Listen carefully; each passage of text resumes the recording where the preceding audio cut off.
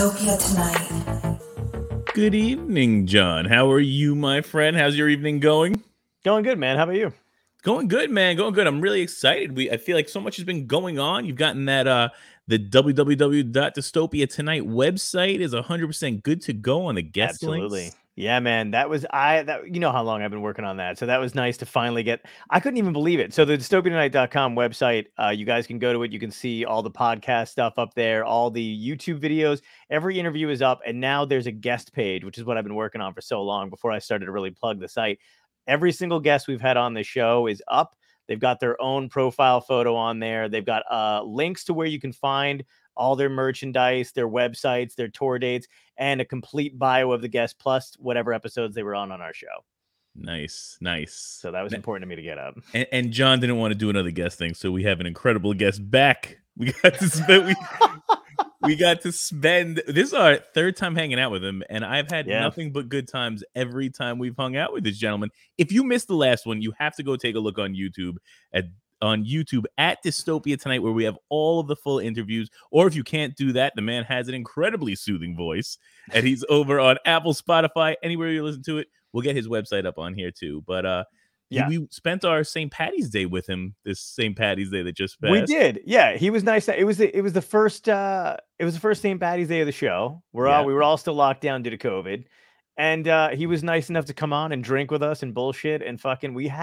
That was one of our early shows and one of my favorite fucking episodes. Still one of my favorite episodes because he's so much fun to talk to. We just had a blast with him. And even on the MS thing, just fucking killer, man. He came on, he crushed it, hung out with us for a while.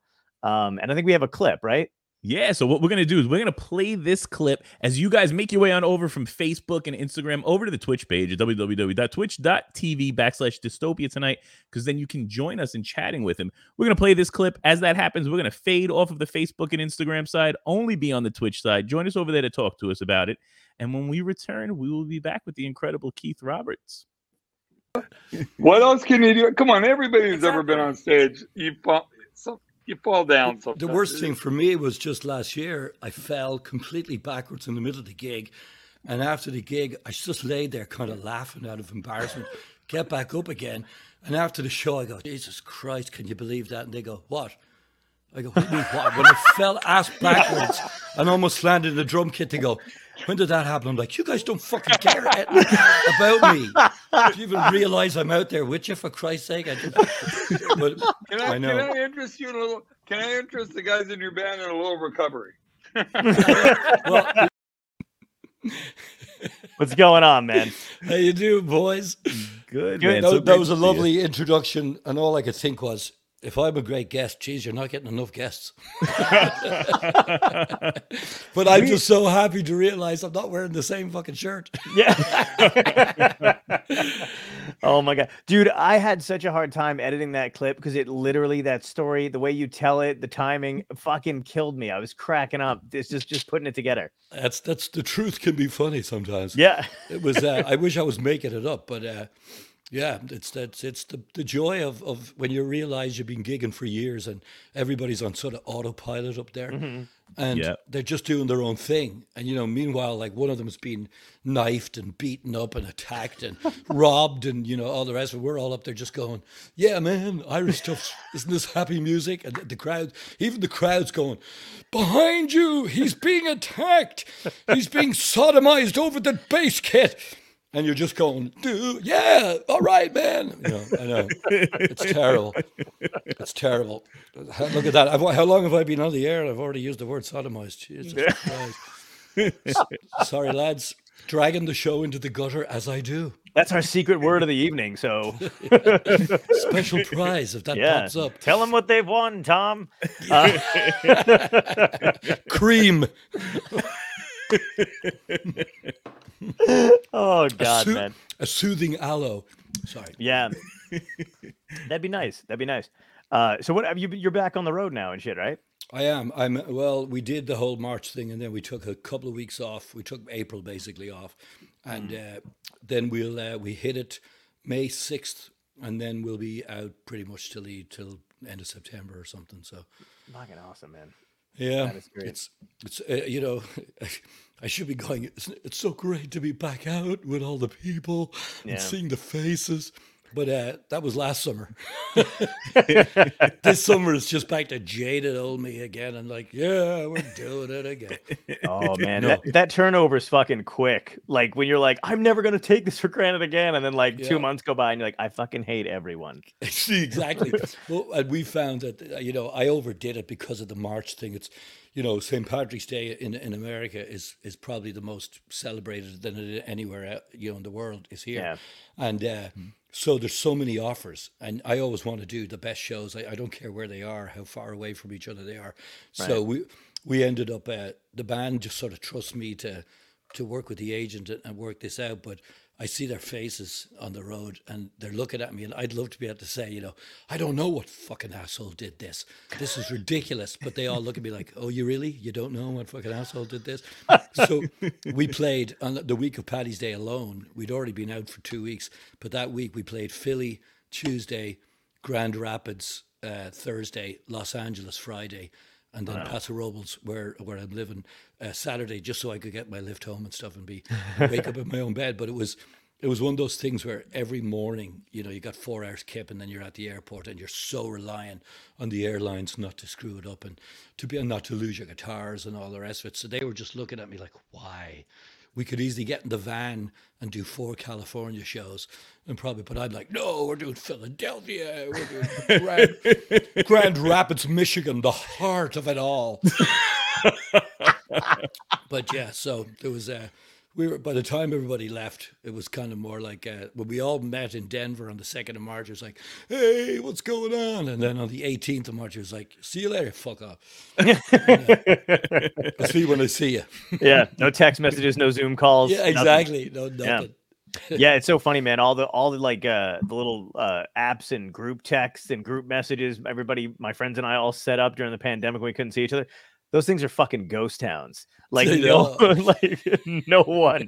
one gives a fuck. I know. Now when you write it, they're like, "This still exists." I know. Yeah, exactly. They're like, I know. Oh I'm so useless with technology though that I always just imagined that like weeks later, you just you flip it on, and somebody from a show 3 weeks ago has forgotten to turn something off, and you just see them like doing something really embarrassing in the background, and you just go, "Oh fuck, is that what's his name?" And you just put him up on this. It gets one of these little boxes anyway, and it just goes on in the background, scratching his ass, and pulling a Jeffrey Toobin. Oh god, yeah, or whatever, that poor bastard. I know. But, you know what I love is that guy had to go back on TV, and they had to talk to him like 99% of the people in the country don't fucking masturbate. You know what I mean? But they were like, why don't you tell us what you did? And I wanted him to be like, I was fucking jerking off. I don't know. The thing about it is, what I don't understand is like the amount of money in the old days that was spent on porn, so you had something to jerk off to. He's able to jerk off to CNN. I mean, Jesus Christ, what was exciting about Wolf fucking Blitzer? Right. That was getting him that turned on. I'm impressed that the man is able to be as excited about news, about breaking news, as he was. What if that's his kink? What if that's the only way he can get off, is there's like a tragedy? It must be that, because I mean, ask yourself, have you ever turned it on and seen some reporter on CNN and thought, you know what? I'm going to go upstairs for a minute. That's Anderson Cooper has done something different with his hair. No, he hasn't. It's exactly the same as it's been since day one. But I can understand women maybe getting a little, Jake Tapper action or something. But for me, I'm just always wondering how people like Wolf Blitzer became as big as he did with the worst broadcast voice. I'm Wolf Blitzer. You're not. We're in the Situation Room. I'm like, Jesus Christ, big guy. He's got the coolest fucking name in all of journalism, and he's such a pussy. You know what I mean? Like, it's such a waste. Absolutely. And I mean, I can't really knock him or Anderson, because I'm obviously going for a similar look these days. But I didn't do that on purpose. No, but you're. You know what I mean?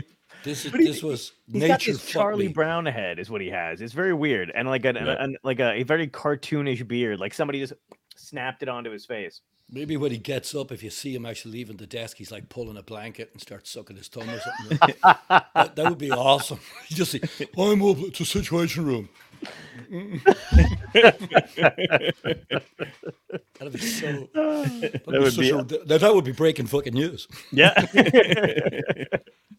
That'd be amazing. Yeah, it's weird, man. I know my friends and I used to talk about things we used to do to stay up awake, like on the road. And everybody would say, like, you must have fallen asleep a million times on the road. They would be like, roll the window down, take your socks off, blast music. None of that. My brain adapted to all of it.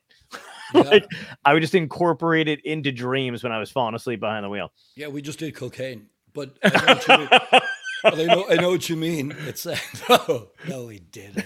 Yeah. No, we didn't. I would just say to the band, "Hey, I've got a great story," and they were all fucking out in like 30 seconds.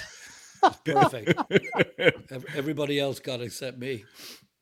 One of my friends, man, we used to jerk off behind the wheel to stay awake, and I'd be like, I would be afraid that the only way I could come is if I stopped short. You know what I mean? Like, if that was like, could you imagine if that was your affliction? You just do it so often that you're like, Brabe, unless you break and scream truck, I can't come. It's a damn good job, reason you got this going and didn't get into fucking Uber, isn't it? I'll be like, so where are you going? Whole new experience. It's like, I am taking a fucking star off you, John. That's way too familiar. Oh, God. I'm giving bad ratings to my passengers. Did not give me a hand. Yeah. Saw that I was struggling, would not take the wheel. Apparently did not appreciate the fact that I was just trying to stay the fuck awake. Oh, yeah. I'm doing this for you people. This is for you. This is for your benefit, not mine. They're going to be like, did you try peppermint? Lemon? The guy's like leaning over with a fucking little spoon. Put this up your nose and put your dick away. Jesus. Too much. Oh, well, I love it. 12 minutes in and we've already derailed to dick stuff. It's great. Yeah, we've probably lost everybody at this point. There's a little offense to go around. This is when I slip in a serious question. So when you were a child, how did you feel? You were abandoned. When the bus driver was trying to stay awake on the way to school. I know you're bringing back flashbacks of my Irish, my deeply flawed Irish Catholic upbringing. Oh God, yeah, that's what. You know what's weird is that I feel like Irish families are very they're not good at being intimate, but it seemed like the priest had no problem hugging and touching and shit. How did that work? I don't know, but it's the way you said family being intimate. I'm thinking, what kind of fucking upbringing did you have? But I know what you meant. Like, I can't believe you didn't find your sister attractive. No, but it was definitely. The funny thing was, we grew up. There were the untouchables. You know, there was the policeman, the priest, and the doctor. That's what I always remember. You know, the doctor. They did house calls, so you'd be there as a kid with a sore throat, and the doctor would come in. He always had his little bag, and he'd open it up, and he'd all the usual stuff. But then he'd always have candy with them, pastilles they were called. And he'd always give us a pastille. And I mean, it's one of my fondest memories of thinking you were never, if you were sick, you weren't worried because you knew Dr. Marr was coming to the house and he was a real sort of grandfatherly character. But then, you know, every mother in Ireland wanted you to be an altar boy because she wasn't quite wanting you to be a priest because she still wanted you to get a job and be able to pay for her in her old age. Nobody was quite into like giving everything to the church. Wait a minute. Just be an altar boy. There's no reason to give everything. And so we were just, you know, we joked about things. I remember in those days, I went to an all-Catholic school, Presentation Brothers. And we joked about, you know, oh, don't get stuck in the office with brother, whatever, on your own or whatever. But to us, I never experienced anything weird like that at all. They were always really cool teachers, to be honest with you. Nice. So I wasn't shocked, but it was weird the fact that there were such atrocities going on. And yet I felt like I'd been a part of that system big time and I hadn't seen it. So it goes to show, and it's something like my mother was really freaked out about it because she's still very Catholic, very into the whole thing, was that there were obviously a lot of bad apples, to use the totally in not nearly strong enough term. Yeah. But there were bad actors, but there also were priests who were amazingly great Yeah. at dealing with the kids and educating the kids, and they were dedicated literally to just doing that. That was their life, basically, was teaching at the school. So I felt bad for the ones that got dragged into it, that really had been decent, upstanding people, you know. Right. Yeah. Did it ever make you feel unattractive? That you had never been approached in any way, shape, or form? It really, you know, years later, when I look back at it, I was like, what the fuck? I thought I was a stud. I mean, I had the uniform. I wore it kind of loose sometimes. Let the fucking tie hang down a bit. No, but I did. It did sort of, it would bring to your mind where you wanted to go back to Ireland visiting and just go up to the priest and go, what the fuck was going on with the rest of you? You know? Yeah. I mean, even in school, we had a priest who, you know, college, we had I can't even remember what they call it, but it's sort of like a mentor type deal.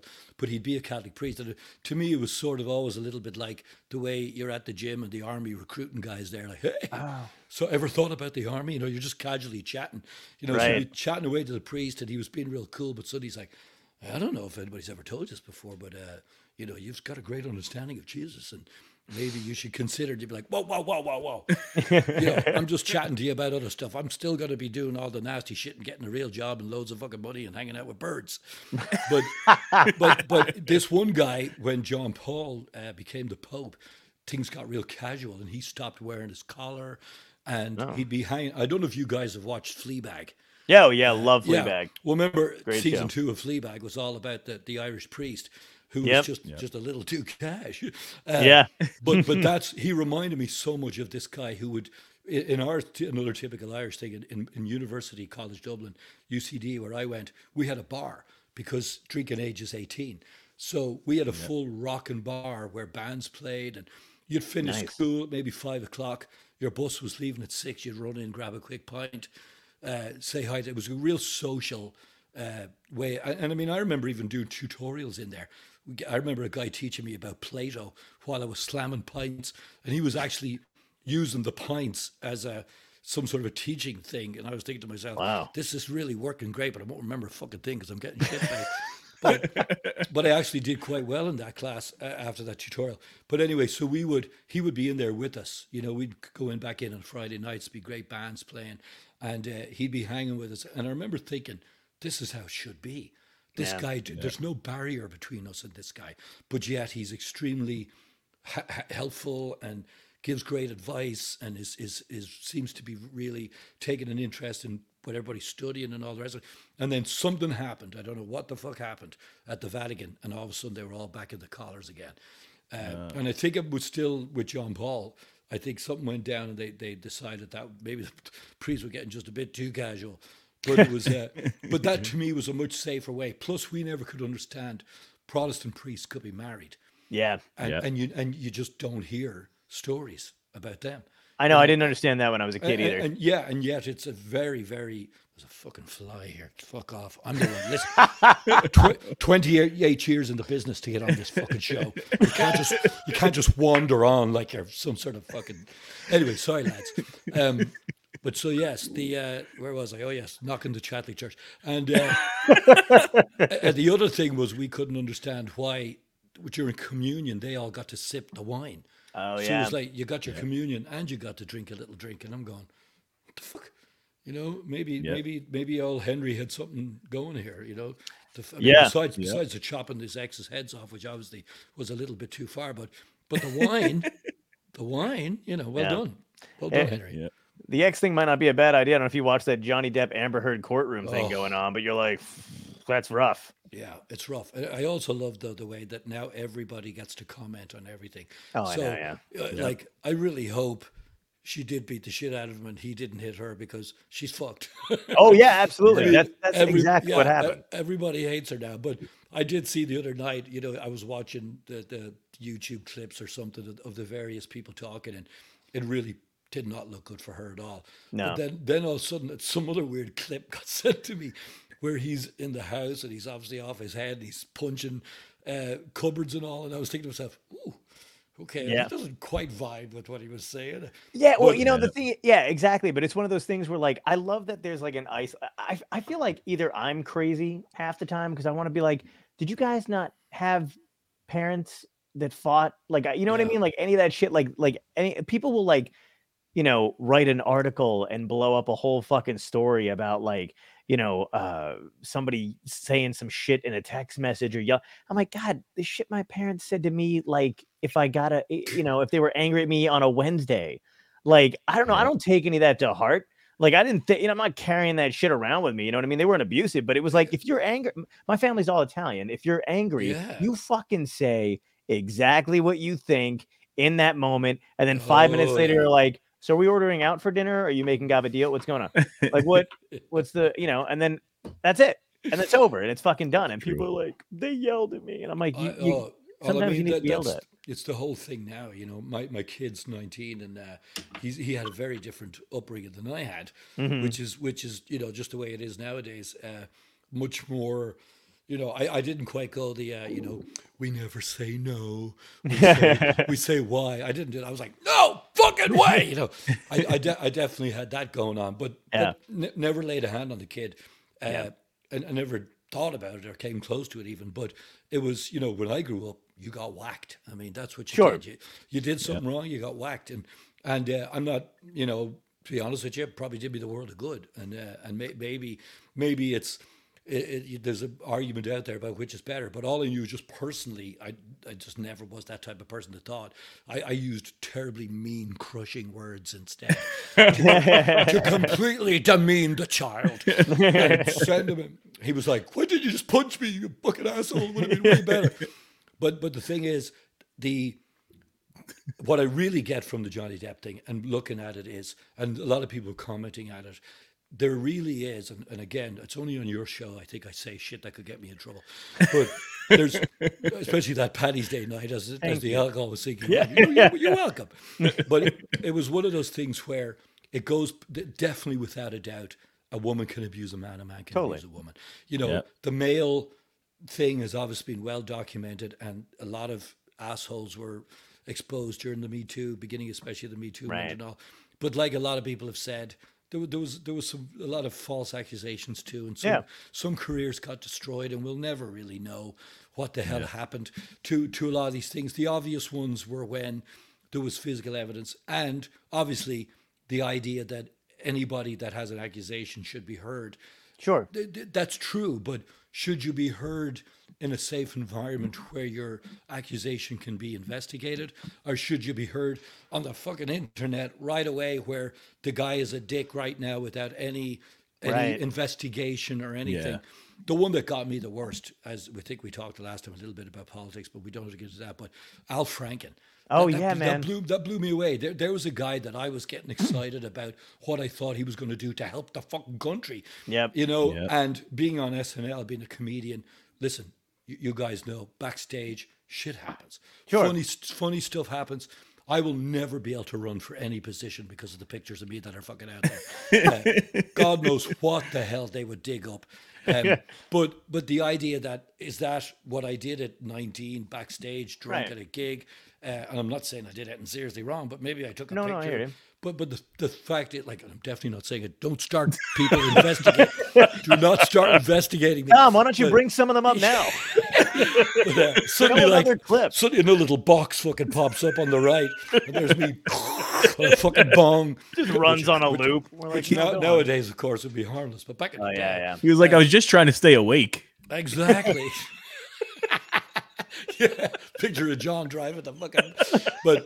But the thing is, it's to me, it's all about reaction and a qualified, measured reaction to everything. Yeah. Were there men out there horrendously, mentally, physically abusing women? Of course. Yes. And there still fucking are, and there probably always will be. But what you see in this Johnny Depp thing, I believe, anyway, from what I've seen, is where a man that you would imagine as successful, as good looking as he was, or as he is, and you would imagine all these women going, why would Johnny ever be with a woman like that when he could be with anybody? The heart doesn't fucking work that way. Exactly. And this man left his missus of 14 years or whatever, and the kids to be with this woman. Apparently, I laughed last night. They said he got great advice not to be with her from his dear friend Angelina Jolie. I'm thinking, fucking hell, really? That's your fucking go-to advice? But anyway, God bless her. You know, that woman has lived a stellar life of just great choices. But but the idea that I get the impression that Johnny Depp got swept away by this woman when he was when he was doing that movie with her, Rum Diaries or whatever. Yeah. And he fell head over heels. And then once he was in there, being the dude he is, he was going by some code that didn't allow him to just, maybe he was just still mad about her. And as we all know, from the other way around, we've heard a million stories where you say to the woman, why didn't you fucking leave? Jesus Christ. Why would you put yourself, well, you know, he was a good man the rest of the time. It was only when he was drinking, you know, or stuff like this, where people become mentally attached and unable to escape. And it's almost like an invisible feel. So if what comes from this is that, you know, maybe it's okay for us to also talk about abuse and how a man can get trapped in a situation like that too. Yeah. It won't be the worst thing in the world, but it's tough I think, with all the shit that's going on in Ukraine and everything else. I found it sort of tough to see two very rich people arguing over $50 million suit. I know. When nobody really needs it. And I'm thinking to myself, 50 million, that's like, what is that? 1/16 of what Ukraine's asking for right. Or no, not even that. My math is, obviously you can see why I'm a musician and not a professor. You know, we're delivering $800 million worth of weapons nowadays. That seems like fuck all to me. Yeah, isn't that just what it costs for one fucking drone or something, or a movie, or like a Marvel movie? You know what I mean? Or a Johnny Depp movie. Yeah, so we're in a weird place in the world right now with all of the stuff that gets our attention. It's hard to balance it. And the other thing is too, is like, I've always subscribed to the idea that everybody, regardless of race or gender, is just a piece of shit. We all have the capability to be a piece of shit. I really hate I know like the trope and the thing to do, especially in the last 5 to 6 years. You know, a lot of my female friends will do the same thing, and they'll just tweet out of anger because they got broken up with whatever. All men are trash, and it's like, of course. Yeah. And then they'll be like, oh, not you. And it's like, I appreciate it. But it's one of those things that, like, the more it's out there, it just kind of, it sticks with people, I think. And I don't think you would ever, guys would never do that on the flip side. I don't see guys tweeting constantly that women are trash. You know what I mean? But I do think the general populace is fucking trash. I've stayed in relationships way too long because the perception is, fuck, if I bail and I'm wrong, it's my fault. I don't want it to be my fault. And then it's like, when you're young and you're in relationships for that long too. That's the other thing I find funny, is that people always talk about age, and I can't stand it, where they're like, when you're older, you should know better, especially when it comes to love and shit. And it's like, when you're older, you do things differently. You don't date, this type of person, you don't do that. And I remember working a regular job at a library, and there was a woman in her 60s who was recently going through a divorce with her husband, and they were on again, off again. And he showed up at the library, and they were around the same age, and they got into an arguing match, and then they wound up like fighting, physically wrestling in the back room on the floor. And I thought, age my fucking ass. These are two, like, are you telling me that like, this is what I mean, if as you're throwing money on the ground, you're going, this fucking I was. I had money on her, dude. I was Joe Rogan came in and and then talked to the one that was wounded on the floor. Like, how does it feel to get your ass kicked by a 60-year-old woman? Yeah, exactly. But a lot of it is just performative shit, and I understand it and I get it to a certain extent. Like abuse is no joke and all that other shit. And I know men can be horrible pieces of garbage, and I do believe in toxic masculinity to a certain extent too, where it's like, but there's also the toxic femininity thing too, where it's, I have a bunch of friends and I love them to death, but because they're when you have a female friend and is your friend, you will, I've had them call me and be like, this guy did pick a thing and it's not that big of a deal, but they feel scorned and they're ready to burn down their house. And I'm like, I'll buy you the matches. You want me to pick them up? You want me to swing by? but in retrospect, you're like, everybody's a fucking psycho when it comes to that kind of shit and what we'll put up with. The old saying, beware a woman's scorned heart, or whatever that saying is. Yeah. But the truth of it is, men are the same. I mean, totally. All my friends on the road, I've seen them in and out of relationships. I've seen so many broken hearts. I've seen guys, lose everything they'd worked for because the woman had an affair and then they end up getting divorced and she got half of everything.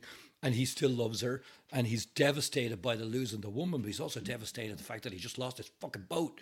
Yes. And so it's like, it's the heart is, I don't necessarily think either men or women have a monopoly on being devastated and going off the fucking deep end. Right. There's a tendency that the man is supposed to keep it all inside and you're just sort of miserable on your own. But I've seen friends of mine absolutely destroyed by relationships. And I know that male macho dickhead is out there.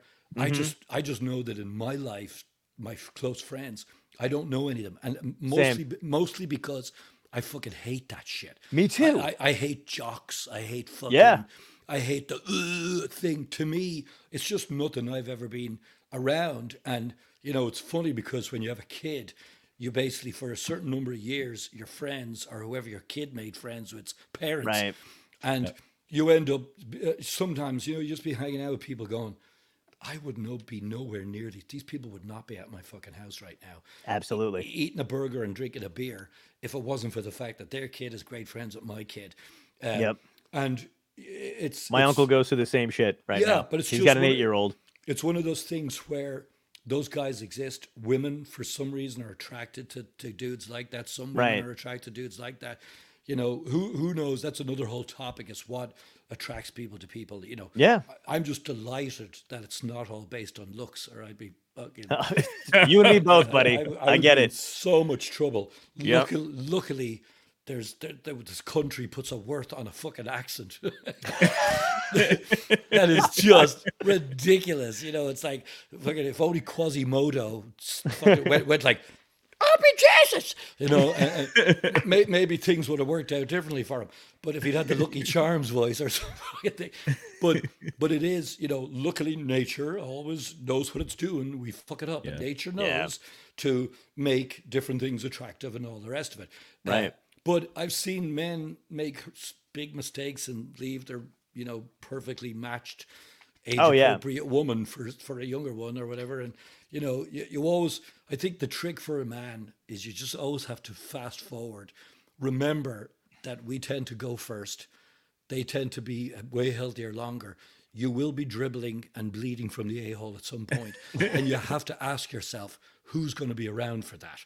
Right. Is it going to be the little starlet who's like, or is it going to be the woman who's put up with your shit for fucking years, right? As it is, and so I just feel like we need to look at it as a human thing, and give support anybody who's in a relationship that they feel that they're being beaten up or abused, and I still to this day feel mental abuse can be more devastating than a smack in the face. I 100%. This. I've been smacked many fucking times, and it never. Again, probably did me the world of good, but it's just something where we just have to be. You just have to. There's no way of knowing. Most people hide an awful lot of shit in the early dating years.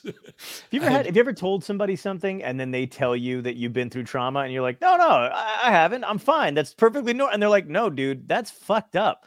Yeah. I do every Tuesday.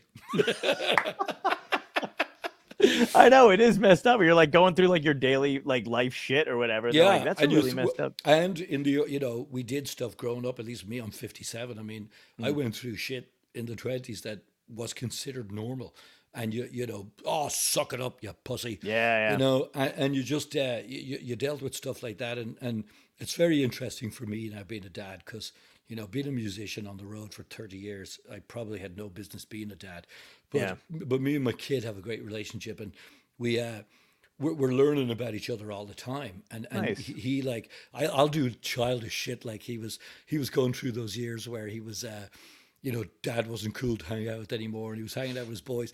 And I don't know what he did, but he had gotten on stage with me once in Columbus, Ohio, at a big Irish festival, and it was like a 5-camera shoot up on the side fill screens, And all the cameras were on him because he was jumping up and down, and he had a cool hat that my brother had made for him. Nice. And so all the cameras were on him. It was just a great memory. And so flash forward 10 years and he's giving me shit, and I just send him the video. I go, tell your friends to show them a video like this with their dad.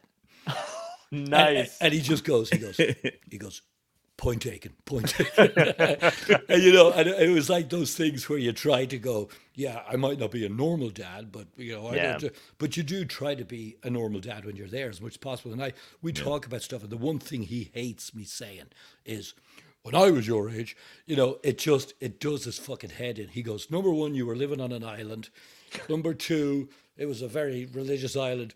Number three, you know, you didn't have any fucking money. Number four, you know, he points out all these things to why his life is different and why when I was a kid, don't add up. But in many ways, he's right. It's a very different world now that they're growing up in. And the thing I just tell him is, I say, just be careful when you're out there and you're chatting up girls at a party, whatever the rest of it. It's a scary fucking place right now. Yep. And, you know, you will meet many great people who would never accuse you of something you didn't do, but there could be that one fucking crazy who decides to do that. And the way things are decked, the way the deck's stacked right now, is it could be tough for you to prove you didn't if you didn't. And I presume I raised you so you wouldn't. But it's just it's a funky situation. Yeah, it is, especially with the internet and everything. Yeah, it's crazy. And even watching this whole like proceeding and stuff like that, you realize how just fucked it's so crazy to me that people pulling up text messages and asking if you remember, you know, saying this in anger on this day and whatever. And I want to just be like, do you guys have any relationships or friends or any kind of like, do you get humor? Do you get rage? Do you get, you know, are you not allowed to have all the colors of emotion? I was on a podcast years ago when the Me Too stuff was first happening, and that shit happened with Chris Hardwick. I don't know if you remember who Chris Hardwick is, but he's that comic, and something had come out about him that went away, you know, that wound up being like a big nothing or whatever. But at the time, it was like this woman was running down like a one specific text thread or something like that. And I happened to be on the podcast, and they tried to do they covered it in the last like 5 minutes, so there's really no room to talk about it. Yeah, exactly. Which is like, oh, what do you think of it? And of course, I had so I was like, oh, you know, I don't know the thing. And then they like read me the fucking transcript, but I knew the dude on the podcast was going through a divorce at the time, so I was like, okay. And I knew he had said some shit behind the scenes about his you know, ex-wife. So I was like, well, let's do this. And I was like, let's take your text messages and let's take her text messages and just release them to the public and see which one you're comfortable, like who sides with who in this case. You know what I mean? And it's like, of course that, like, once you think about that in those terms, when you think about like, strangers, reading shit out of context and try to interpret your life, it's insane. One of our guests said, never write in anger unless you have that one that disappears on the iPhone where it's like, here you go.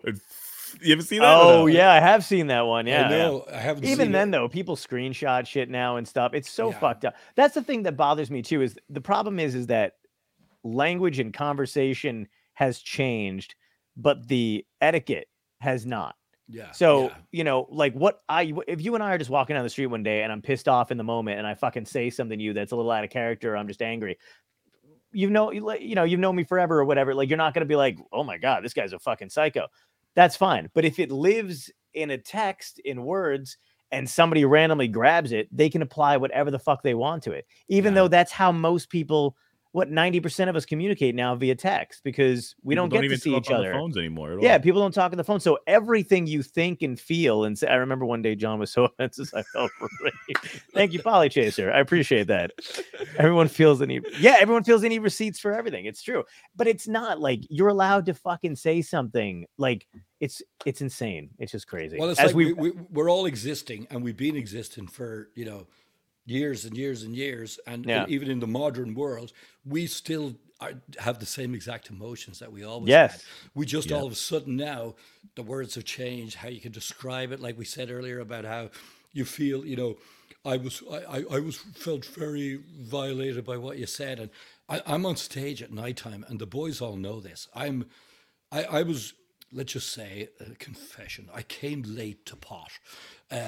And how it arrived in my life was via a real dodgy dude in a fucking Ford Focus. No, it arrived into my life because I was having this weird nausea thing before gigs.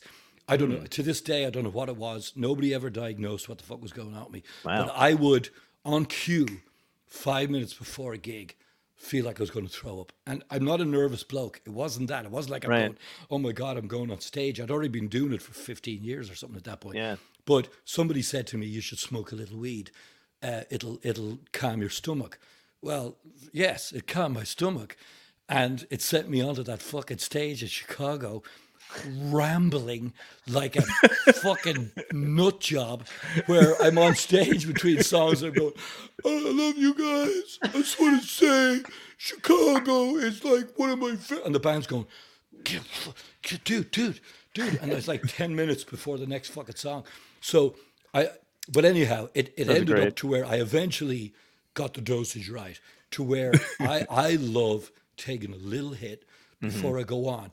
It allows whatever access to the sort of creative part of wanting to say something different every night in the town you're in. Yeah. And it does it for me. But every now and again, maybe different delivery man or something. And all of a sudden, what I say cannot be taken back. And now with fucking YouTube, it's probably going out to everybody.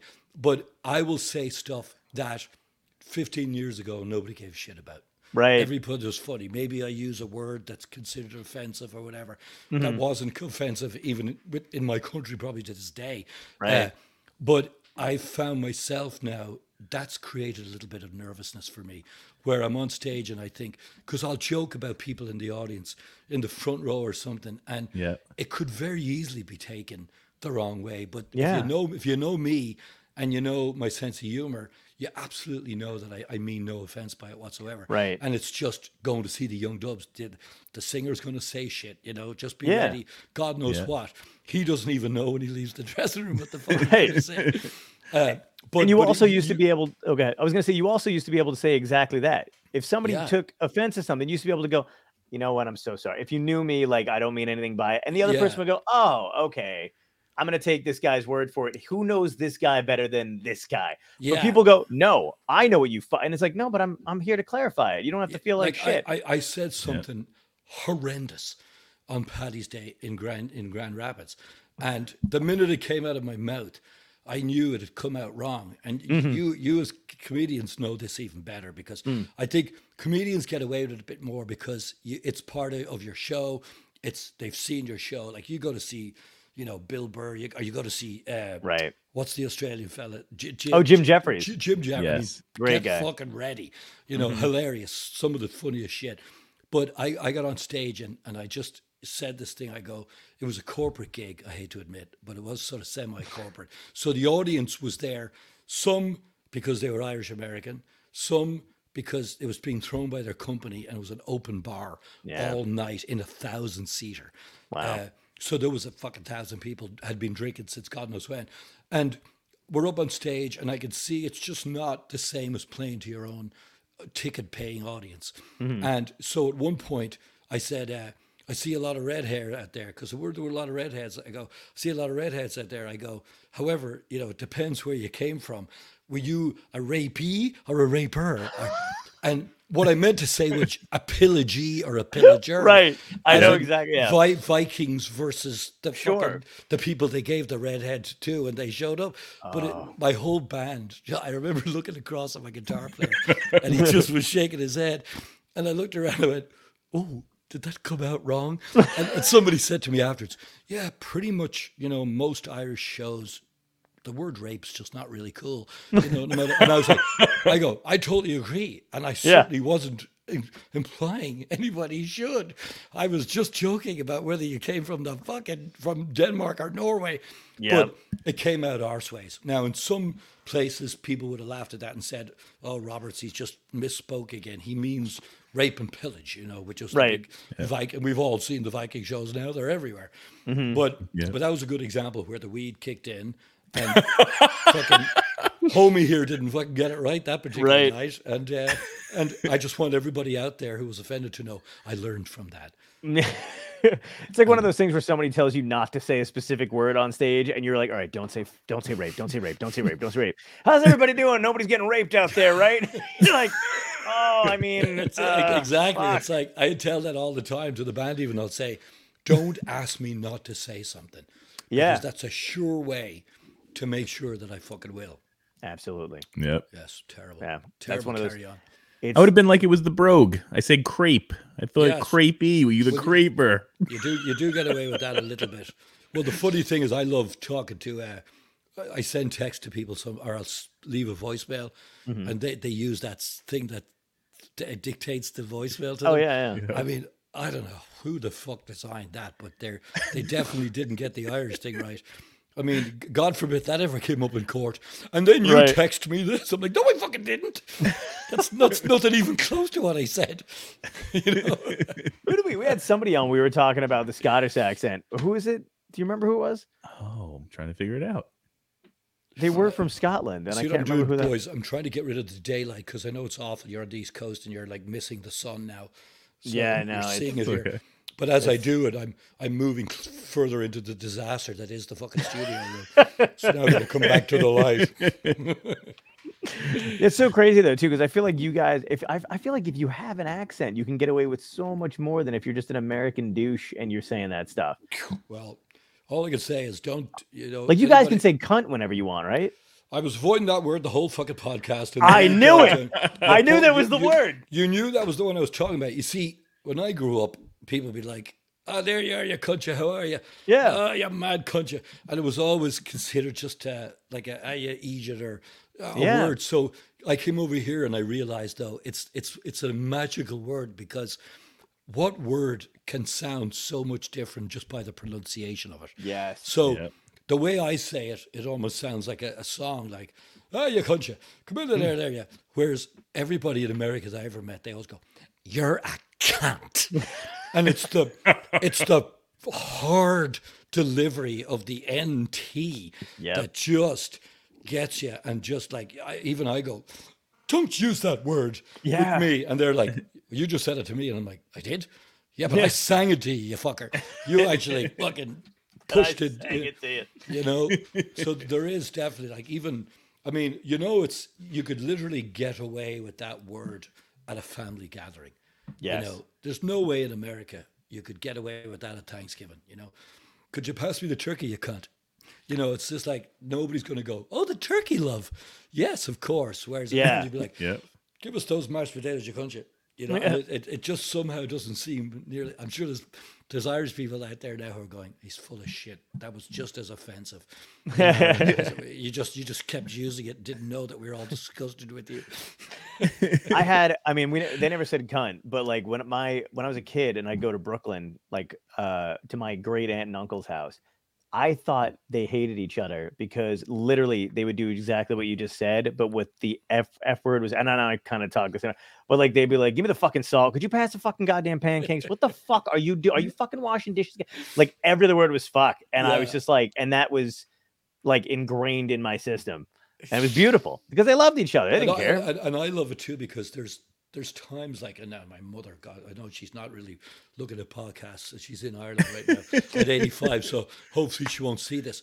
But my mum cracks me up because she'll be on the phone and she's, typical 85-year-old lady giving out about everything that's going on, and she's locked away and she can't get out and all this, driving her nuts and all the rest of it. But every now and again she'll just say, "And I just said, the fucking idiot." And I'll be like, I still love it. And so when we tour Ireland, which we did in last November, I bring 120 Americans with us. And they're from all over the country, and they come on the tour and they go see the sights during the day. But then at night time, they'll come to the gigs, and on the off nights, we'll all hang out. And my mum comes on at least 2 of those days, and she'll be hanging out with everybody. And they're always amazing to her, and it gives her a great boost to have everybody chatting away to her.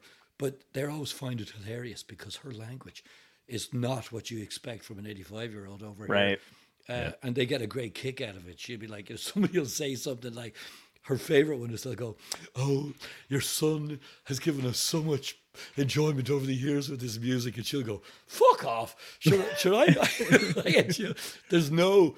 That's one thing I love about Irish people is there's no real. At least there wasn't for years. Maybe it's changed now a little bit, but there was no celebrity thing in Ireland. Like if you saw Bono walking down the road, people go, "How are you, Bono?" And he'd be like, "Oh, good man yourself," Shite gig the other night, like no worry about running over and getting an autograph or anything like that. Right. And so, God forbid, if you're out with your mates and you're talking about your gig, man, the other day, you will hear the wittiest, quickest comeback that will pummel you into the ground, and you will never bring up your fucking gig again. You know what I mean? Because there's just no time, no tolerance for that, self sort of complimenting. It just doesn't go down well there at all. And I love that because we'll be on the road, and even the Americans very often will meet. My mates will come out as well, and they will just, "Oh yes, how do you know Keith? When did you first see him? Oh, we saw him in New York the first time." And he's like, "Oh yeah, was he fucking scabbing drink off you? Was he? Yeah, he's an awful fucking man. He wouldn't spend Christmas, the tight bastard." I'm like, fuck's sake, lads, come easy, But it's so it's an interesting little added addition to the trip. It's like, hear the band be abused by their friends. Yeah. Oh man, when I was starting out, and I would drive like one of the headliners around to another gig or whatever. My friends were at a gig that we were both at. They'd be like, "Oh, is John driving you back home tonight?" They'd be like, "Yep." And they'd be like, "Well, good fucking luck." Yeah. Like, they'd be like, better handle the G-force. Have you been on the highway with him? You know he's going to be whacking off. It better not be late. Nothing is forgotten. That's something that's always interested me, though, because I love comedy, and I've read loads of books, and I watch a lot of documentaries and stuff on it. The hierarchy. You have the opening band, for example. For some reason in the old days, the opening band doesn't get lights. The opening band gets just 4 channels on the board, even though there's fucking 8 of them. all this weird shit to try to downplay the opener so that the headliner gets this thing. And I always thought that was bullshit. When we opened for Jethro Tull, we did it for 3 years, and everybody was warning me about, they're old school, and don't be on stage, don't be backstage when they're playing, never get in their way, don't be in the audience at sound check. Ian wants a clear room. These fucking guys were the nicest people, most helpful in our careers. Ian plays flute on 2 tracks on my albums. Nice. They looked after us just phenomenally, and we'd always be side stage watching them and all the rest of it.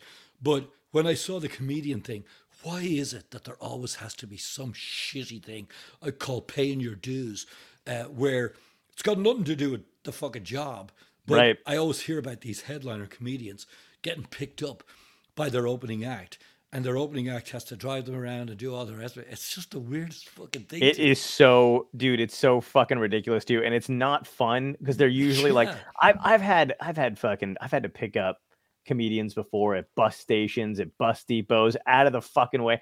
I learned pretty quickly because at one point, my manager, this manager that I had that legitimately ripped me off, he was like one of my first managers. But he would be like, "Hey, I got a gig for you.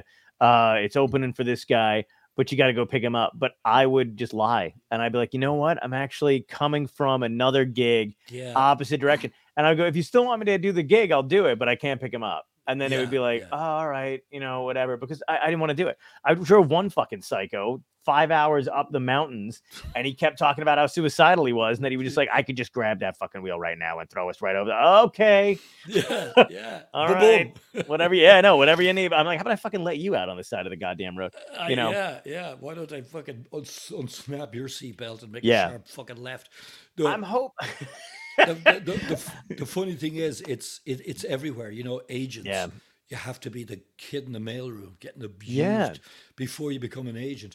And I used to always I'd be sitting in there at the agency watching, listening to the treatment of the younger guys going, why is this part of it? Like, who the fuck decided that you're only going to be a good agent if you can put up with me being a fucking dick to you? Absolutely. For the 2 years, even though you have more qualifications than me, you're probably fucking way smarter, Yeah. What we've always done as a headliner, I hope, everybody will back me up on this that's ever open for us, is to me, the better they are, the better we're going to have to be. Exactly. And I imagine in comedy, if a guy goes out and kills, you're going to go out there and kill back. 100%. And if you're not able to do that, then it's got a lot more to do with you than it has to do with the fucking guy turning his mic off halfway through a set or something. Absolutely. You know, so it's a weird thing. And Ian Anderson would actually, halfway through the tour, he didn't want to have to be on side stage to introduce us, but he knew that all those people in those theaters were in the fucking bar drinking, not willing to come in till Tull went on. So Right. he knew they knew his voice. So he would be at the side of stage of the mic and go, "Ladies and gentlemen, this is Ian Anderson of Jethro Tull. And coming up now is a band I've discovered," you know, and do this amazing. And then eventually he said, in case I can't always be there, he recorded it. And so the house guy would play this, and you would see people rushing into their seats for us. And, you know, he told me himself, he said, that you guys I'm getting more thank you emails from my fans saying, "Thank you for introducing me to this other band." There was zero negative impact on Jethro Tull. Yeah. Completely confident, expert musicians who saw no reason to fuck us over, and actually gave us the lighting guy, gave us the monitor guy to wear our shows we'd never had. I'd never done a gig where the spotlights were hitting me and stuff like this, with all these guys, you know, being controlled by the lighting guy, going, hit the singer, now guitar player, go left, to the point where we were only doing 40 minutes, but it was the best 40 minutes we'd ever fucking had, sounding every night. And then we had this brilliant, absolutely brilliant t-shirt salesman who was working for Tull, but he took a shine to us, absolute Cockney Londoner. Wow. And he right off the bat, he took a shot. He was English-Irish, you know, Tommy. And he'd say, like, "Right, the minute your fucking gig ends, you fucking get out here. We'll fucking do the old sign the fucking, who wants it? Get the Young Dubs to right here, sign the fucking CD." And then we'd sign the CD. And then Tull would come on, everybody would run back in. He'd go, "Right, follow me. I found this fucking boozer up the road. Promised him I'd bring you. Got a couple of free points because I fucking said I'd bring you." So we'd go running up to this pub. The guy would be like, "Oh, who the fuck is this?" He's like, "Young Dublin's fucking opening act for Jethro. Don't worry, I'll have fucking Jethro Tull up here afterwards." And so the bartenders flying out free pints to us, right? And then he'd be looking at his watch and he'd go, "Ah, fucking hell, they're on Aqualung." We'd run back down. We'd run in right as right on time. And then the gig would end. We'd go right back out to the table. And now everybody's coming out.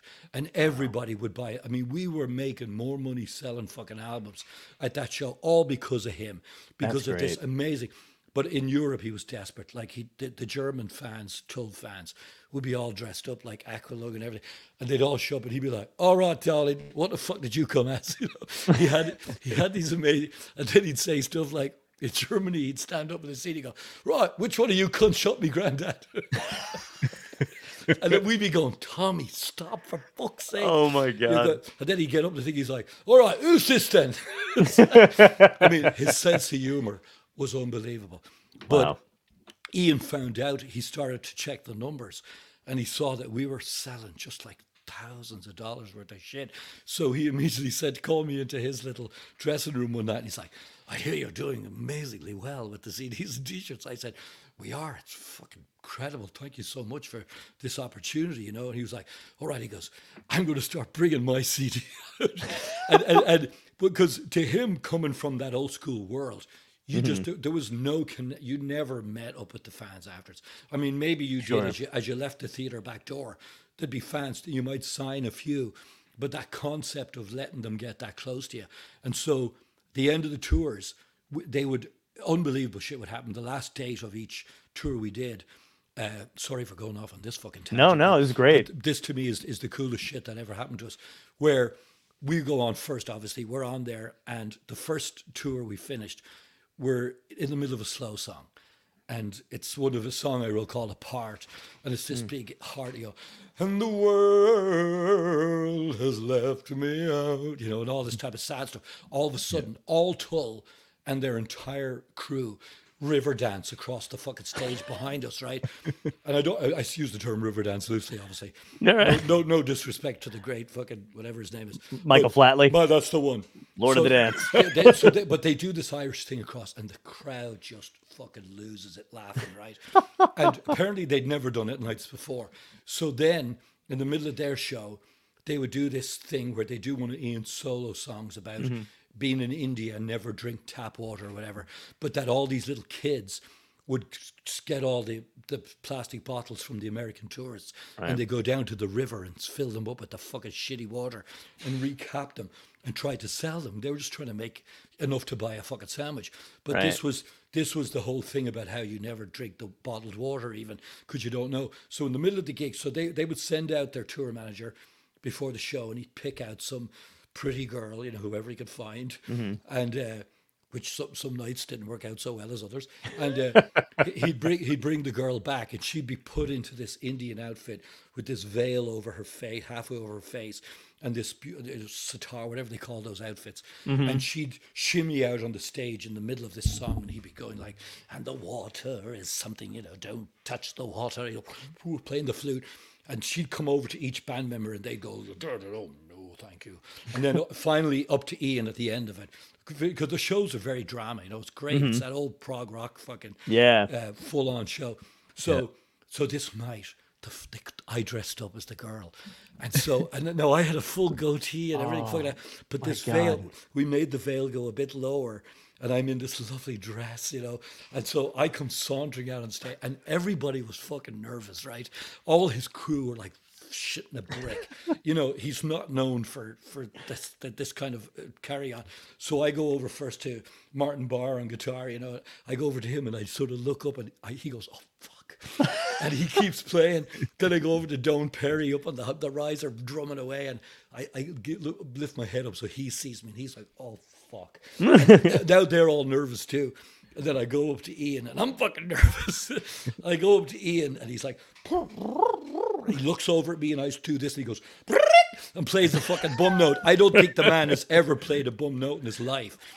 And God. But then he gets back on it, and he smiles at me, and I fucking sauntered off. Everybody was just laughing their asses off backstage. That's great. But he told me afterwards, he was like, "Oh, you caught me a little off guard." And I was like, "I'm sorry, man. I had to do something. You fucking did it to us." But it started this routine then where the European tour, every tour we finished, they would go out of their way to think of shit.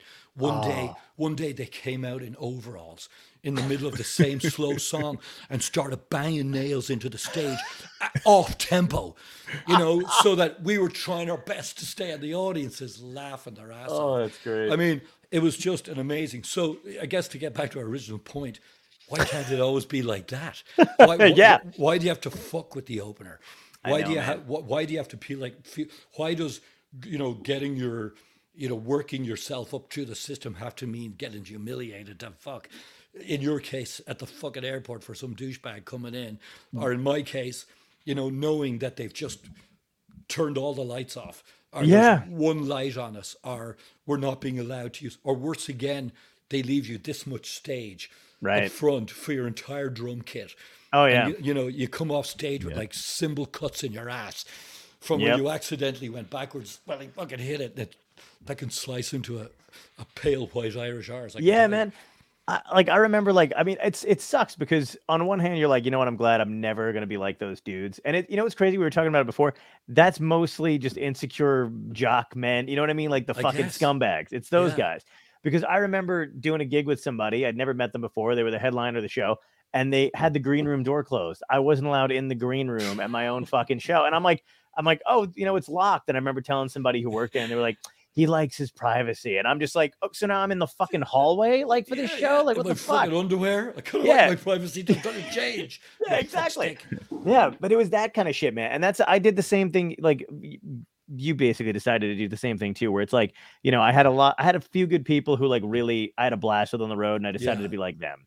Yeah. And that was it. And it's like, I try to get my friends to get into clubs. If anybody ever asks me to get into a club, I'm always like, here's the email address, or you can come and do a guest spot, or come and do the fucking show. And the same thing where I would have comics when I started headlining who would, probably had somebody shitty before them, and they'd be like, hey, is there anything you don't want me to say? And I would just be like, go have fun and just be fucking funny and crush. If you crush in front of me, I'm going to do well. And if I can't follow you, then I shouldn't be fucking doing this. That's it. The only, shall I use one of my big words now, caveat to that is nice. On occasion, lovely use, let me write that down, used caveat.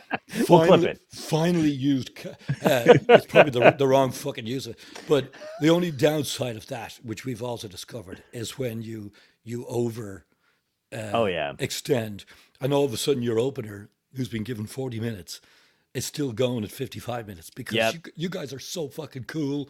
They're not going to mind, and you've a 10 curfew because it's an open air show, and they're now eating into your fucking set. So I always say, listen, you just do the job. Mm-hmm. We'll all do our job. We'll all get along great. You know what I mean? Yep. This is our dressing room. By all means, be in here and have a beer with us. But just 10 minutes before the gig, I just need everybody out so we can, get our, so we can do our group prayer. No, that doesn't happen. But so the whole band can watch me and make sure I'm not overdosing. but it's you want, and not everybody gets that, right. And that's where you have to, like, sometimes I do, like we've joked about this ourselves backstage, mm-hmm. where I go, yeah, I was a bit of a dick, wasn't I? And they're like, yeah, you kind of had to bring on a little bit of, because it was getting a little too fucking ridiculous. Yeah. And it's because I want to extend that, I always make it a point. I go backstage to the opening band after they're done. I'm not going to give away now what I say when they sucked, because I'll be using it again this summer. But there's a way that you still give them a compliment, even though you're like, what the fuck? How the fuck to take it? Whose idea was, right? Had they never seen us before that they thought this was a good idea as an opener? And it would be similar if, like, you had the comedians who don't curse at all. What's that guy, Regan or something? Brian Regan. Yeah. Where funny bastard keeps it real clean. That's his act. He's not going to have a guy on before him going, "You're the fucking pussy." Right. It's just you're. That's not going to work with his crowd. Absolutely. But we still get given bands that are just, what the fuck? Yeah. And some of my friends might be in the audience and they're texting me backstage going, are you fucking serious? Was this your idea? And I go, no, it fucking wasn't my idea, I'm back in here in as much pain as you are out front, because we can hear it clearly coming through here. But it's so there's sort of a fine line, but it just, somehow that word standard crept into the entertainment industry, where it was your deals, how come the record label's getting all the fucking money and I owe them back everything they've given me to fucking make the album? It's a standard deal. Right. Really, and it's like, now it's all gone. Now everybody knows that's fucking bullshit. Yeah. But all those bands from the 60s and 70s who got ripped off to this fucking day have none of the money they made. It's all in the hands of other people. Right. They signed all the shit. And I remember signing my first deal. They told me I had to sign a publishing deal as well. And it's the only, of all 9 albums, it's the only album I ever did this on, because I was a fucking dipshit. And I was so excited to have a record deal. I was like, oh, we're a fucking, recording artist. And I had to sign this deal that gave away 50% of my publishing on that album. And to this day, I can't find out who the fuck controls it, because that label is gone years ago. They sold the catalog. The catalog. Oh my God. When you go on BMI and you see songs I fucking wrote every note of, and it says administered by this company, whoever the fuck they are, that I don't even know who they are. I never signed a deal with them. I have no idea who they are. And it's to order, I'm really getting boring now, but to order, they say, like, you have to order a forensic attorney, an accountant attorney who goes in. The amount they get to do that, right? You better have sold 10 million fucking records, because whatever the label owes you, it's all going to this dude or this girl, because they're charging so much per hour. Horrific. So it's a guaranteed safety mechanism for those guys, that you're never coming after them, because you can't fucking afford to. So I just put that down to a lesson.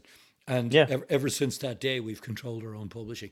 But it seems like the treatment of openers was another thing. It was like, no, you're doing them good. You're doing them a favor by being a dick, because They need to learn this. They're cutting their teeth on this. And I'm like, yeah, fuck, man. I remember when people did it to me. I didn't feel oh man, cutting my teeth. I felt like these guys were a bunch of dicks. I never want to play with them again. You yeah. know? And very often, as is our business, you pass them on their way down. Yes. And it's a joyful experience.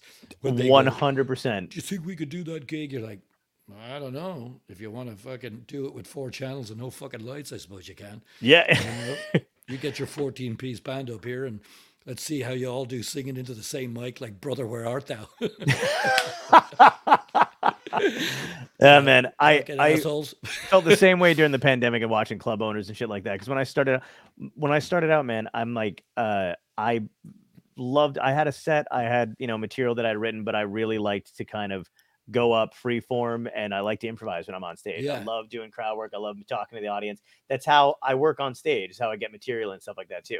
And I built that over the years. But I remember fucking comedians who were headliners who could not do what I did, and so they would say to the club owner, "I don't want him doing that," and it would ruin the fun. It would be no fun. Yeah. And I knew that was the thing, because they would set you up to fucking fail because they were mediocre. And I'd be like, well, then move me up. I could do it. And they'd be like, no, we're not paying you more. Yeah, and well, why? Hierarchy. The hierarchy exactly. Must be maintained. Yeah. And the only way, the fucked up thing about a comedy club, I don't know if this is the same way it works with venues that musicians perform in, but you literally have to fucking leave the club and not show up. So you have to abandon work. Yeah. Like the only way they'll move you up in a comedy club for the most part is unless they make sense and they're smart and they're super nice, which is rare. But is if you fucking go, okay, you know what? I'm not going to middle anymore. I'm a headliner now. And then they go, okay, fuck off, guy. Yeah, we don't need you, because we've got a bunch of headliners who never made it to get TV shows. So they're not going anywhere. What the fuck do we, Yeah. And then, but you leave, and then you wind up coming back and doing it, and they're all sweet as pie and nice as shit. And then it's like, they wonder why, like, the guys who become super famous, or they were in movies, they're like, oh, Kevin James used to perform here, but he doesn't come back anymore. Yeah, because you guys are fucking dicks. Yeah. And you were dicks to everybody. That's why.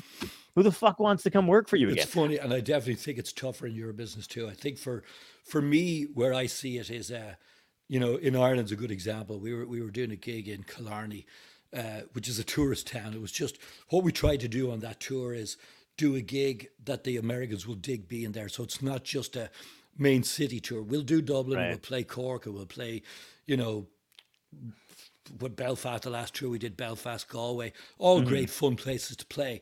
But you want to do something somewhere where it's a bit more touristy. So it's tougher to get a gig. It's tougher to get a decent gig in these towns. They're just hotels mostly with bars or whatever. So we were doing this one show at this little club, and it turned out that the manager was an English guy, which is not relevant to the story. We're all good with the English now. I'm not about to start bashing the fucking Brits. Although I could if you want me to, but I won't. And go for it. My tour manager was there. And he called me, and I said, did he give you a dressing room or somewhere we can leave our wallet, or fucking, your dry clothes for after the gig or whatever? And he goes, no. And my tour manager at the time, he just actually retired, Martin's from Sheffield. So they were sort of getting along. Any place we can put stuff, we need to just leave wallets and stuff. And the guy was like, oh, no, mate, we don't have anything like that, nothing like that. No, you just have to, you could be in this booth here if you want, but I'll have punters in there probably halfway to your show. Well, then that's fucking useless. How can I do that? Yeah. Nobody believes the people we're going to bring. So lo and behold, I think it was 130 at that trip, Americans show up at this bar, bang on time, plus the Irish fans. It's a Tuesday night, and his club is now fucking mobbed at 7:00, wall to wall, pints flowing, all the rest of it. We do our gig. Halfway through our gig, we all leave the stage, and our fiddle player does a solo. As I leave the stage, your man's standing right there. He goes, "Fucking hell, mate, brilliant! Oh, what do you need? What are you drinking? And I suddenly saw the whole vibe change. And then he says, "We've got a little room over here for you lot." And I'm going, "Yeah, really?" And turned into the nicest guy in the world. And, I'm not complaining. We drank 3 pints for the rest of the night. But that happens to us more than them being dicks the whole night. It's just in the beginning. If they don't know you, they haven't seen the show, they don't know what the fuck, how many people you're going to bring or whatever. Yeah. And that will affect it. But we end up going back the next time, and it's a totally different experience with the venue. And I just let it go. I go, yeah. You some of them. Sometimes you have to do that kind of shit. I know exactly what you mean. It's like I walked into a club one time and they didn't know that I was a comedian, and they treated me like shit. Yeah. And they were like, what are you doing back here? You're not supposed to be back here. Who are you? Blah, blah, blah. And I'd be like, I'm the comic. I'm on the show. Oh, and I was like, God damn, I just walked in the door. Like, what if that was a fucking audience member? Still a person. Yeah, exactly. I was like, Jesus Christ. It's funny, just what you popped up a little comment there. One of your people said about labels are different. Yeah. That is the big thing, you see, is that the internet's changed it all now. If you want to record an album right now here in this little studio behind me, you can have it out to the world tomorrow, and the labels have had to read. That's why those deals are non-existent anymore. Now you've got 50-50 deals. You record it, we'll promote it, and nobody. We split the money on the albums. But we've gone the way everybody goes. At our stage, we're not going to break tomorrow at 57. I'm not going to be the new big thing. So I have no fucking illusions about anybody. Jimmy Kimmel was amazing to us. He put us on twice. Nice. We've gotten a lot of showbiz people have given us breaks where I don't need a big high level publicist. I don't need a record label to get me on the road. We do it ourselves, and we ask our supporters to buy the album in advance. Nice. And we raise all the money we need to make the record, and we don't owe anybody money back. They get the album they bought, and then if they want to go up on our website, youngdubliners.com, you can pledge different levels. And, the top one is you come to Ireland with us on the tour. And then down the line, it goes all the way down to like a download where it's like, you'll get a stinking download to put on your phone. You will never even see us or meet us. But it's worked out great. And we've gotten, the only downside was not having an A&R man meant that I kept writing and rewriting because there was nobody there to tell me, hey, fuckstick, you have to deliver this on Wednesday or it's not coming out on Paddy's Day, Right. Yep. And labels want the album like in November for a March release, for all the work they could do. Where now, we don't have to do any of that. We can make the album. The only reason we make CDs anymore is to have something to sign at a gig. It's absolutely. Wow. I don't think anybody that buys it even has a fucking CD player anymore.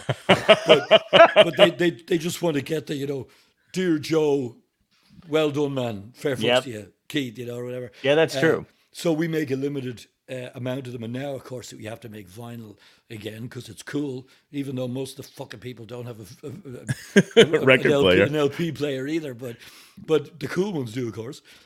So we're going to do that, but it's all going full circle. I bought a vinyl at a record at a concert the other day, and I literally was walking out going, why the fuck did I do this?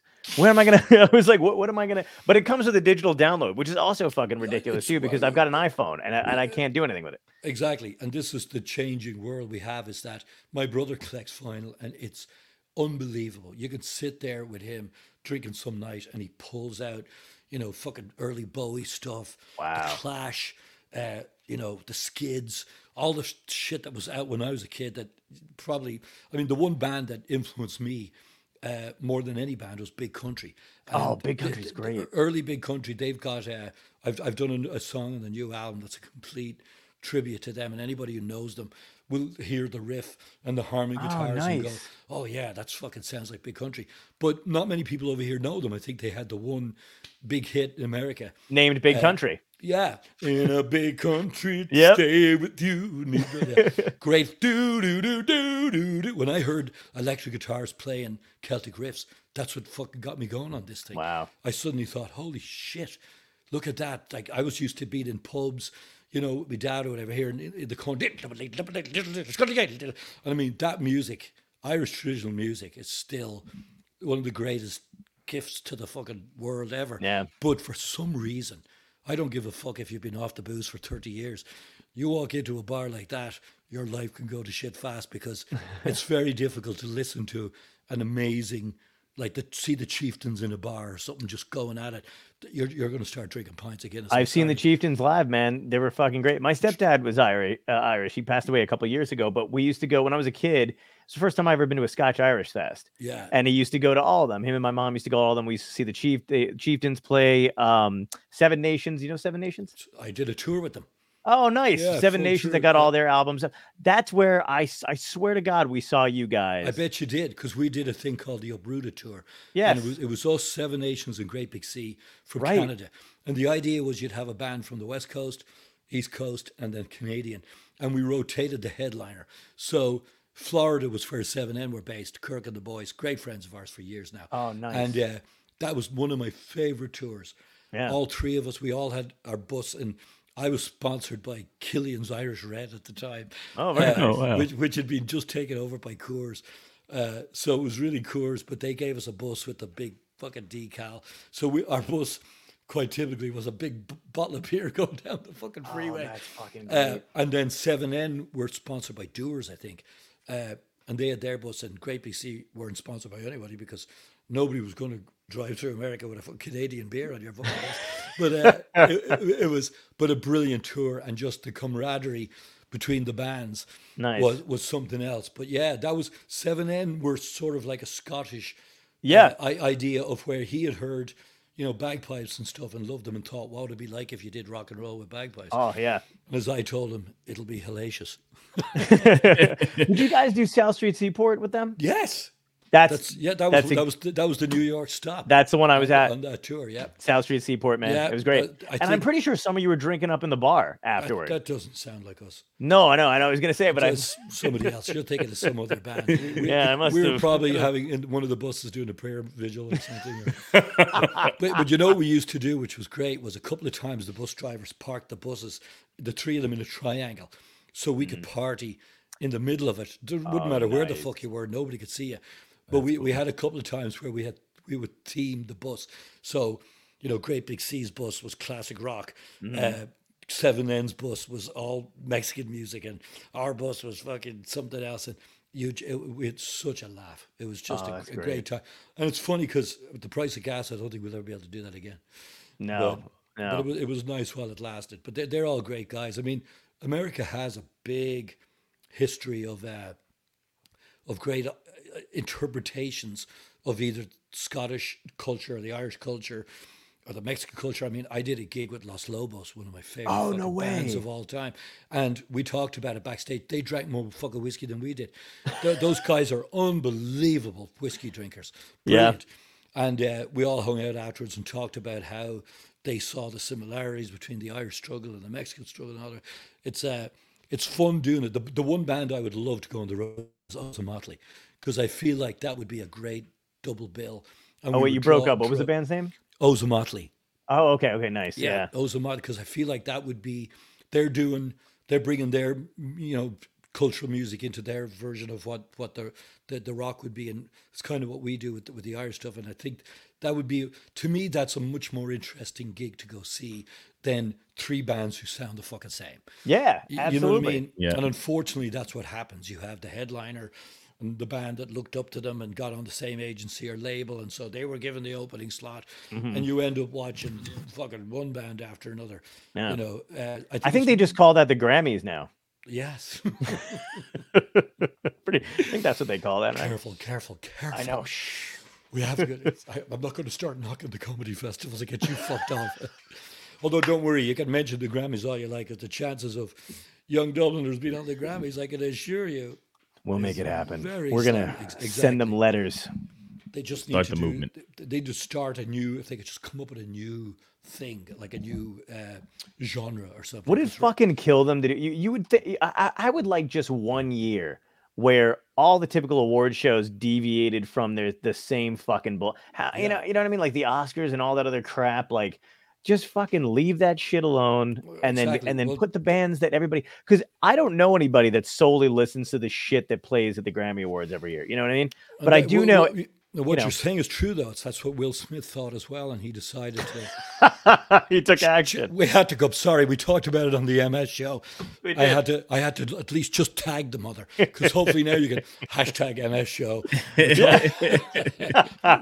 we talked about Will Smith, but you're right though. I mean, to me, I'd love to see the award for it. Now the Grammy goes to band on the fucking road more than anybody else, playing single-handedly, keeping venues open on that mediocre middle, not mediocre, wrong fucking word, On because I bet comedy is the same. There's probably a stack of comedians who work, as you said, those middle slots, who've never broken out, but without them, they can't fill the night. Oh, absolutely. And loads of them are brilliant. And I feel the same way. There's so many bands that we meet on the road who are really well known out there and who are selling decent sized venues out, but they've never had a hit.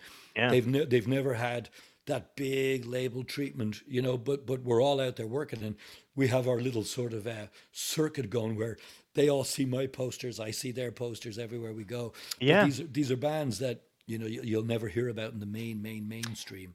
And it sucks too, because when you know how a hit, like when something like that, how something like that lands, if you know another band or whatever, and you feel like the process of how that thing hits, you're like, God damn, they could really do that for any of us. You know what I mean? Like they could make it, everybody, like nobody wants, the thing I think they miss out on is that no comedian or musician or artist in general wants something bad to go out and hit.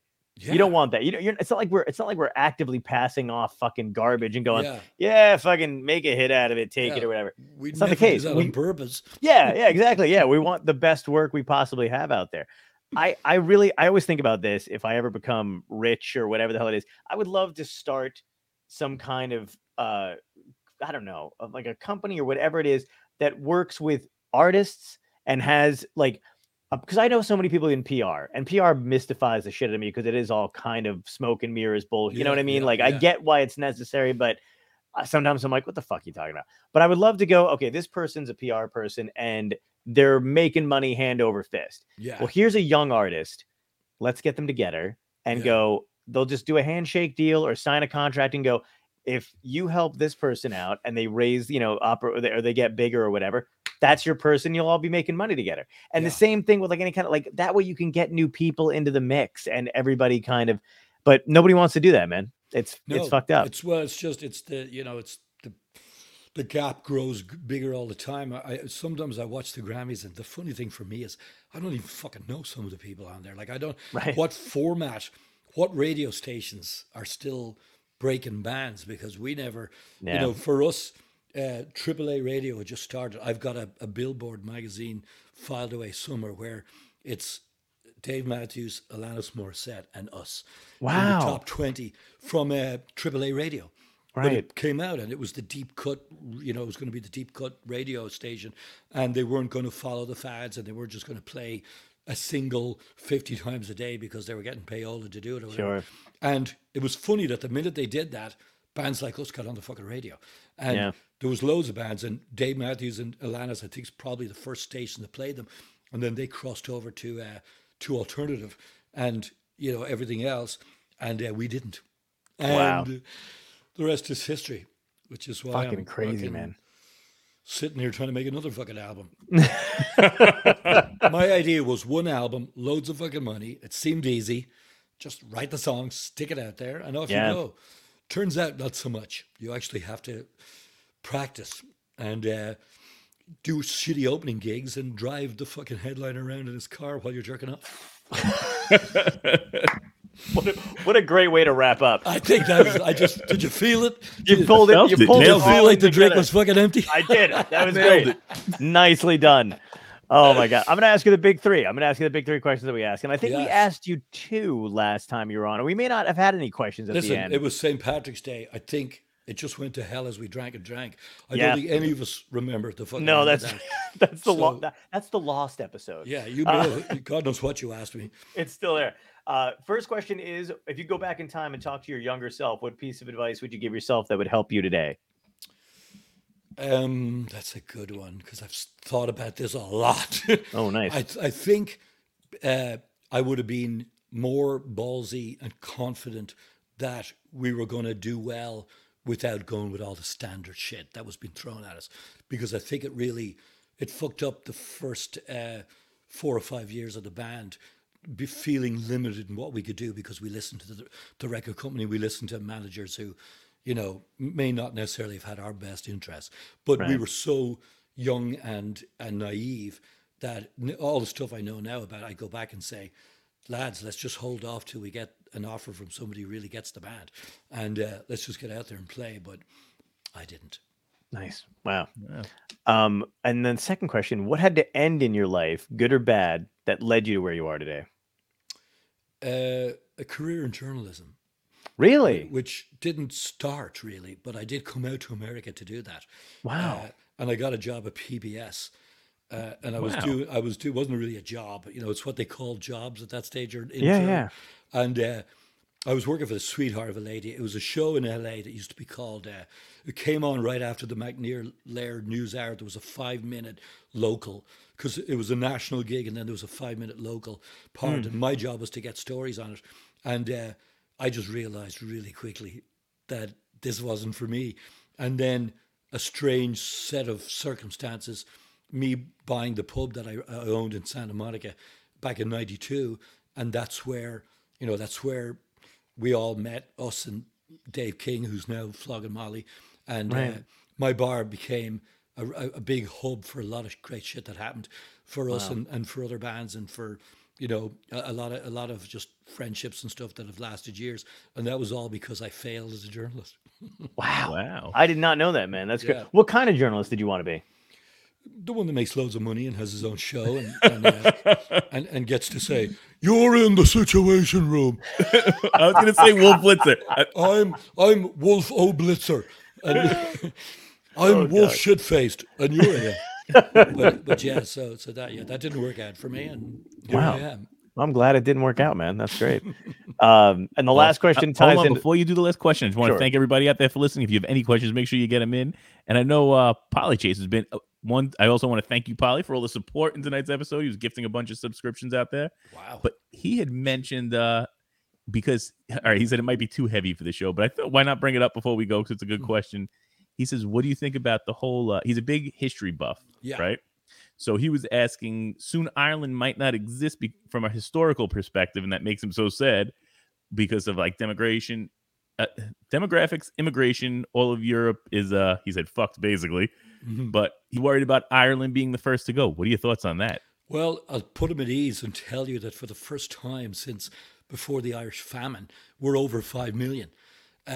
People, it took a lot of serious fucking. But it took a lot of keeping your wits about you at night long enough to get that job done, make some babies. But no, Ireland's doing pretty good. I mean, the thing about what's going on in the world everywhere and in Ireland was there's a big rush to, the European Union and do away with borders and, we should all do this. And there's many advantages to that. But I discovered one of the strange versions of that was when the wall came down with the Soviet collapse and the wall came down. A lot of East Europeans decided they wanted to go to Ireland. And we had been so gifted in America, everybody welcoming us. And Ireland had been, the Irish were welcomed in, everywhere, not always initially, but eventually and to these days now. So the feeling was, of course, we're going to let in people now and pay it back. But 60,000 Polish people decided to go to Ireland. And what happened was they started doing a lot of the jobs that the Irish had done in the hospitality sector. So meant, here's me coming over with my 120 Americans to bring them into an authentic Irish pub. And there was Polish people who didn't necessarily speak English to no fault of their own. They just hadn't been there long enough yet to learn it. But it started to change the vibe a little bit. And my thought was, when you do something like that, absolutely welcome people in, but use your noggin about how to assimilate people into it and try to keep your identity, which is why so many, because tourism is what kept Ireland up. So you just have to be, you can be careful without being a fucking dickhead. You know what I mean? There's a way to do it.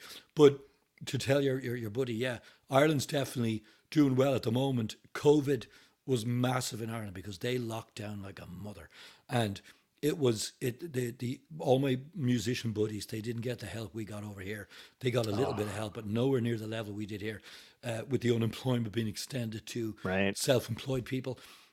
So they've had a really rough time of it, but it seems to be coming back. And I mean, it's when I was back home in November, the joy just to have live music, but that was somewhere where I really experienced that, where people were just so happy to be in a packed bar And I was just up there on stage, you know, sweating as I do, looking out at this packed house of Americans and Irish all together, thinking to myself, I'm not just a musician, I'm a super spreader. This is my fucking fault. But we got everybody back safe and sound. But yeah, so I don't think it's going to happen the way he fears. I mean, who knows 100, 200 years from now what the fuck's going to be going on. But Ireland is alive and well, and the pint is still very good, although way the fuck overpriced. Way overpriced. Nice. Yes. All right. Last question. Go ahead. Nail Let's question do it. number 3. So ties into the show. If this was a genuine dystopia and it was the last day on Earth for everybody, zombies, aliens, comet coming to hit the Earth, what would be your epic death? How would you want to go out? Well, not to sound too stereotypical, but I would, you know, I was always like, okay, I'll drag it into the deep area. When you get to my ripe age, and you've been doing this for years, you know, our business is known as kind of like a Peter Pan business. You hopefully mature in your intellect or in your knowledge, but you're still a fucking baby up there, just wanting to jump around and be 21 forever, you know? So when people like Anthony Bourdain, what happened to him and Chris Cornell and stuff, it was a gut punch to me because you see people seemingly at the top of their game. Yeah. And so it made me, for the first time ever, think about what the fuck would make somebody do? Like, how down do you have to be for you to take your own life that way? And then I love to fish. So I go off the coast here, Morro Bay and Avila Beach, and I go way the fuck out there in my little boat that doesn't look like I have any business being that deep in this boat. And I thought to myself, what would you like? Would you just jump off or something, you know? But then I think, no, it's way too fucking cold. And what happens if a fucking shark gets me before I drown or something? I don't want that. I'm not like, I'm just going to dream, oh, fuck! You know, and you're being dragged through the water by fucking jaws. So I decided against that wouldn't be the way to go. But I think now the way to go would be edibles. Oh, I love it. An enormous amount of gummies. With an enormous amount of and you know that movie that I'm sure you've seen, Don't Look Up, brilliant fucking movie. Great. I mean, that's what came to mind when you said that. Yeah. I could just see me with all my loved ones, all my friends. We're eating fucking 50 milligram, maybe 100 milligram fucking gummies. But each one is the size of a little vitamin fucking gummy, you know. So you don't have to like just like. And I've been on some pretty serious gummies, and I know for a fact I won't give a fuck. Yeah, absolutely, man. It hits and you're just floating on a rock. Well, I've been given really shitty news while extremely fucking high, and it's definitely not a good way to give me shitty news because you're not going to get the reaction you're looking for. my parents were killed in an accident. Oh, have a drink. Oh, you know, just the wrong reaction. So I would hope that if somebody came into the room and said, dude, I don't know if you heard, but the mad fucker in Moscow has hit the button. And apparently we were so shocked that while going, he did what? Instead of hitting our fucking button. And so we hit our button just a little later and we're all fucked. And you basically got 15 minutes. I would be like, fuck it, that dispensary, I fucked that security guard at the door. I'm not showing my ID. I'm coming through in a fucking armored vehicle or something. And I'm grabbing those 50 milligram gummies. And I'm going out with a smile on my face. Yeah. I was just imagining them going, false alarm, and you're just breaking out of that store with gummies in your hand. Like... The fucking beauty of it, though, false alarm, it's okay, you'll come down. Yeah. And then you'll go like, what the Jesus. Absolutely. And they'll be like, we're still here. And you'll be like, fuck, I've raised my tolerance to an unaffordable level now. Now I won't be able to get high on the fucking 5 milligram. God damn it. Who fucking said the world was... Whose fault is that? Oh my God. Love it, man. Thank you so much for coming on and joining us again, Thank you for having me, boys. This is Cheers. I love it because it's so out of my normal thing and not about music and just about being a fucking agent, which I love. Yeah. you allow me to be a fucking agent. And I thank you. We appreciate you joining us being agents as well. Yeah, absolutely. Welcome to the party. This is the place to do it. Take care. Thanks. We'll see you soon. And I'm closing this so you don't see my Jeffrey too. Oh no! That was great. That was a great ending, by the way. That was fucking awesome. What a great guy.